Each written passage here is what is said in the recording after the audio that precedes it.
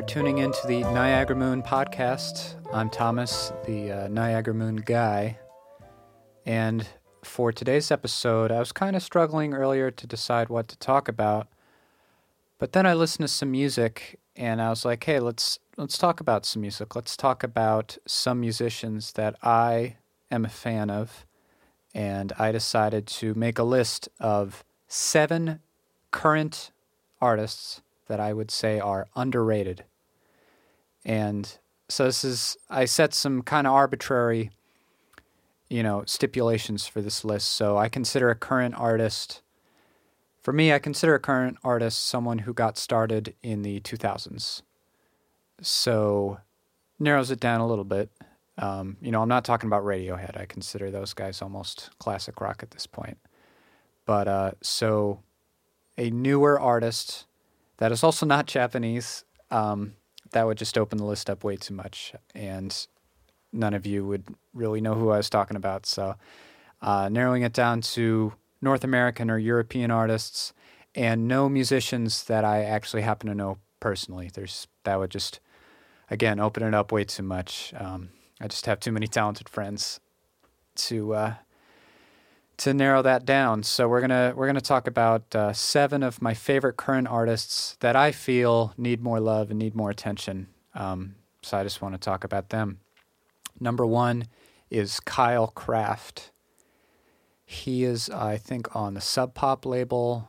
He's a younger guy. Maybe he just turned 30. I don't know. I follow him on social media. He just got married. Congratulations. But Kyle Craft is a really good songwriter. Really good singer, too. He sounds a lot like Meatloaf, the singer Meatloaf. But his songs are not like Meatloaf songs. He's very reminiscent of Bob Dylan in certain ways.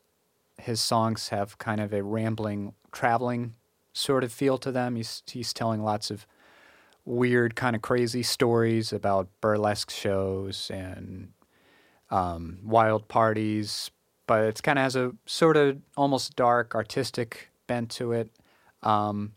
He just seems like the kind of artist whose shows would be very exciting. I'll have to see if he ever comes up to Massachusetts. But Kyle Craft, his 2 albums, Dolls of Highland, and the latest one, Full Circle Nightmare, he has a really good sound. It's kind of like classic Rolling Stones, sort of, the way his band sounds. There's a lot of good kind of rock and roll piano.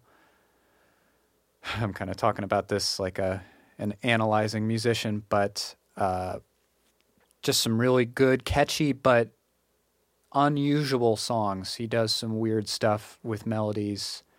He blends a lot of influences together in an interesting way. So I really suggest Kyle Craft if you like music that sort of sounds like 70s rock and roll, but it's also clearly modern day and doing its own thing.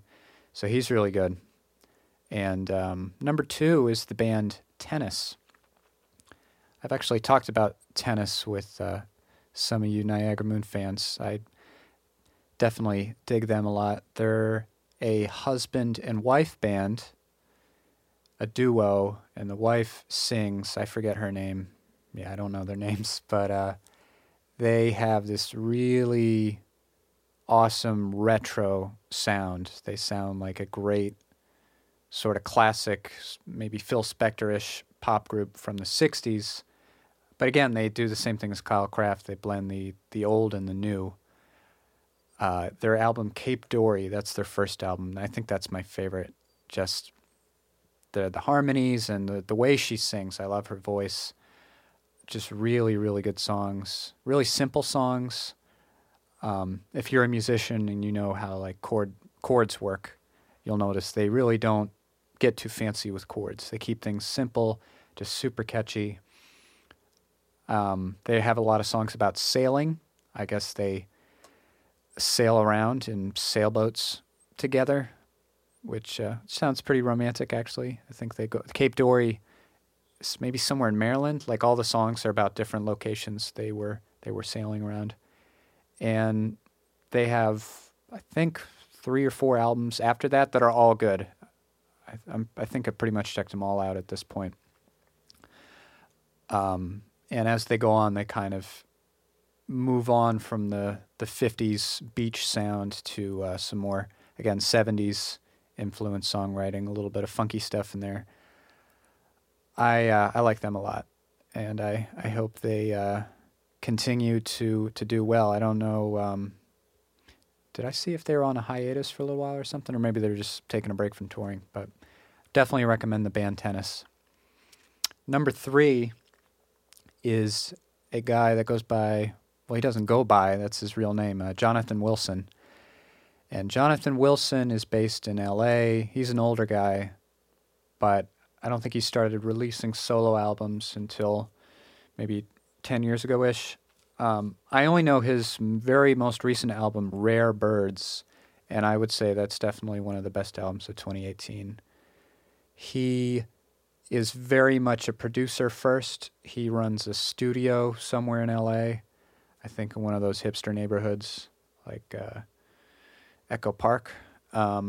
He produces, as in like, I think he does the recording and the engineering and maybe some of the other creative stuff for Father John Misty. Is probably one of his biggest artists that he's also produced. Father John Misty, I would say, is not underrated. Father John Misty is very well established at this point. I like some of Father John Misty's stuff, but I wouldn't really include him in this list.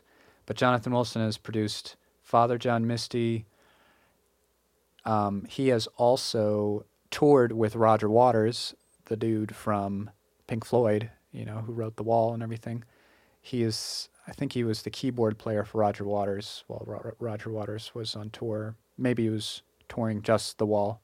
I don't know if they were doing other songs, but so the guy's not struggling by any means. He's pretty established, but as a solo artist, his own music, you can tell every one of his songs is a real labor of love, and he's super meticulous in the studio, getting all the instruments to sound just right. Everything sounds so clear and well thought out, and it just big. All the songs have just lots of interesting parts, really well arranged. His vocals are a little quiet. I don't necessarily pick up on all the lyrics in each of his songs, but I would say it's a modern-day recording masterpiece for sure, that album, Rare Birds. So definitely check out Jonathan Wilson. Number 4, this guy, one of my favorites. If you're familiar with him, maybe you've noticed that with Niagara Moon, I take a little bit of influence from his music for sure. John Grant.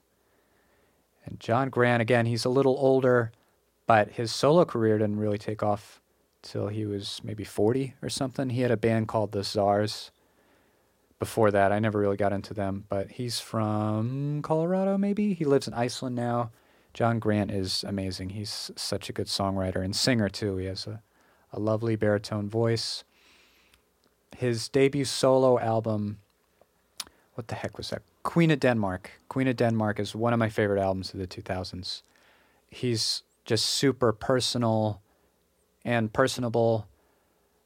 He blends kind of maudlin humor with like a real, he's a heavy guy. He's got a lot of sadness, but I think he carries it well. He has some songs about, I'm guessing his parents, or at least his father rejecting him because he's gay. He carries a lot of weight in his songs, and you can tell he's really feeling it, but it's not ever too sentimental or over the top in any way. He does really interesting stuff. His latest album, which came out last year, again, one of my other favorite albums of 2018, he had an album, Love is Magic.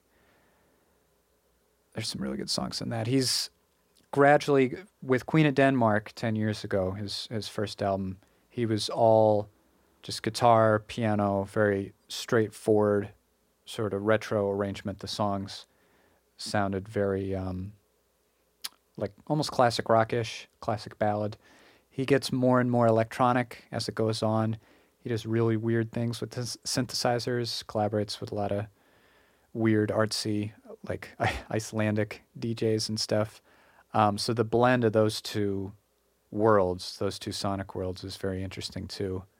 You never know if the song's going to have like a heartfelt piano part or if he's going to have a weird-ass wobbly synth thing going on. I guess it's the kind of thing you got to hear in person to really understand, but he's very innovative, but just also really sticks to solid songwriting. John Grant is, he's great. I think he's more popular in Europe than he is in America, probably. He has maybe more of a following out there.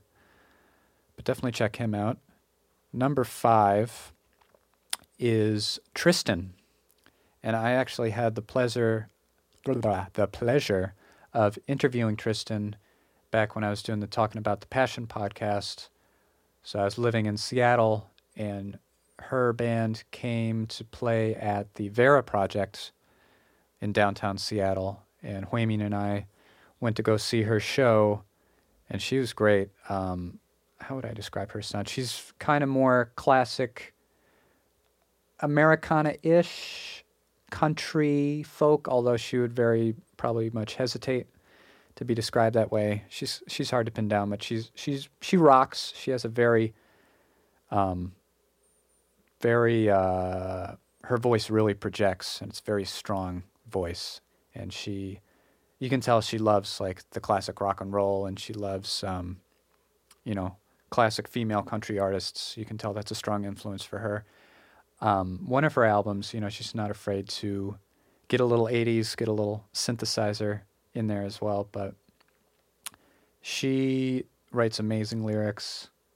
Her album Sneaker Waves, I think that was 2017. That's such a great album. She just has a ton of guitar hooks, awesome harmonies.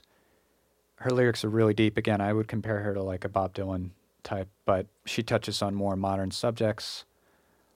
Her song Glass Jar, if you want to look the video up for that, that's a super catchy song.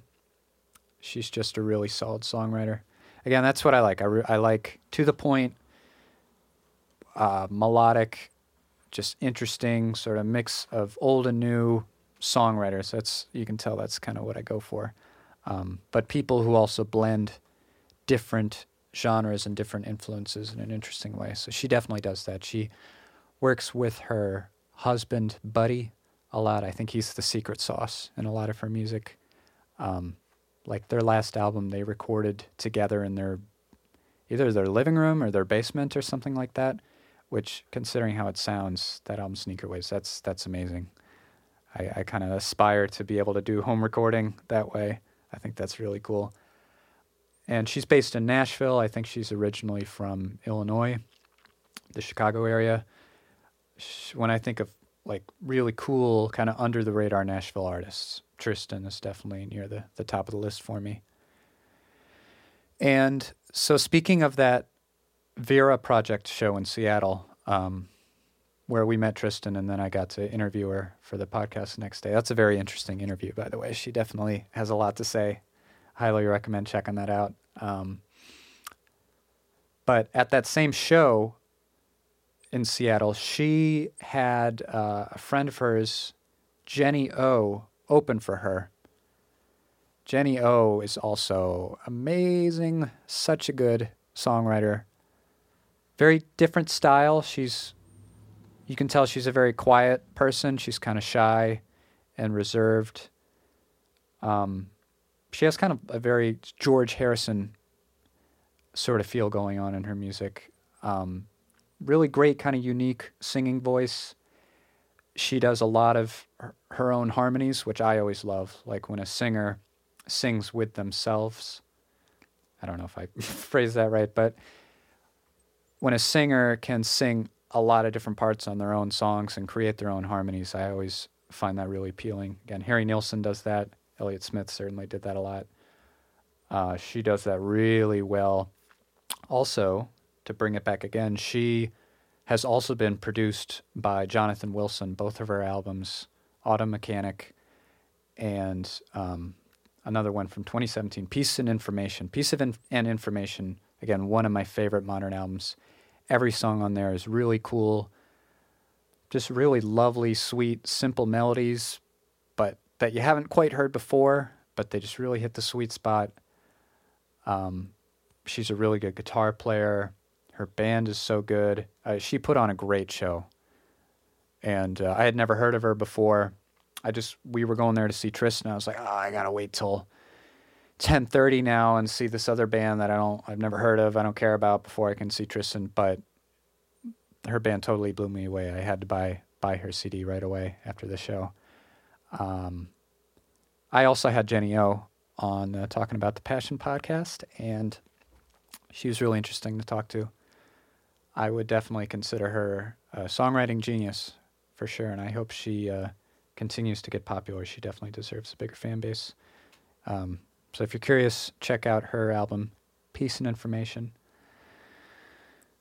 And let's wind down to number 7, my last artist for this list of mine. I mentioned him a little bit last week, Andy Schaaf from Saskatchewan, Canada. He is one of those one-man band type of guys. He plays nearly all the parts in his songs himself. He plays clarinet, and clarinet features on almost all of his songs, and that's... You might think that's a little gimmicky maybe, but it really works. It gives a very dignified air to his songs. I don't know quite how to describe it, but Andy Schaaf also has a band called Foxwarren, who I feel pretty safe betting like no one has heard of yet. That's they just put out their album this year. I think it's called just Foxwarren.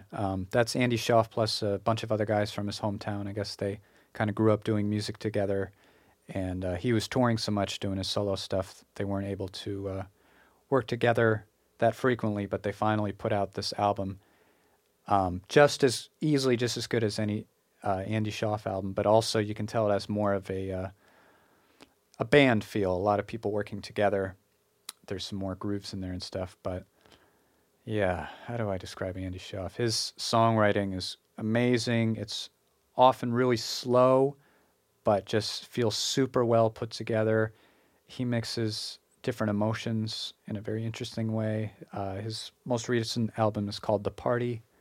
So each song kind of deals with, I guess he would describe it as being at a party and feeling weird. He has a lot of story songs describing different characters. Good luck actually understanding what he is saying, though, because he has the weirdest accent. My girlfriend says he sounds kind of like a Muppet, or like Carol Channing from the Broadway world, maybe. He just has a very bizarre accent, but it makes, I don't know, it works. It makes the song sound even cooler. He kind of sings like a 6-year-old in a way, I guess, but his songs are like really slow but really groovy. Got a lot of Beatlesy influence. Really carefully produced, so it sounds like a very expensive album, but I'm sure he just did it on a budget and just did it his way and really took his time. I think it took him like years to make that album, The Party, but he would definitely, I would say, be one of the most interesting singer-songwriters of this decade. So highly recommend you check him out as well. Him and his band Foxwarren. So, yeah, that was kind of an experiment, just letting you guys know what kind of modern-day music I'm interested in, what I'm into, what gets me excited. If this inspires you to check any of those artists out and go support them, awesome. I feel like I accomplished something today then. So I think I'll wrap it up there, and next podcast, maybe I'll have a guest. That would be cool. Either a guest, or I want to do a song breakdown like that podcast Song Exploder. A friend of mine, Jesse, who goes by Basic Printer, did that on his podcast recently. Maybe you guys would be interested to hear how I actually put a song together track by track. If there is any particular Niagara Moon song you'd want me to sort of break down and show you piece by piece, let me know. Otherwise, I'll probably do the one eating peaches, because that's what most people know. Anywho, I'm going to sign off for now. Thanks, you guys, for listening, and I'll see you later.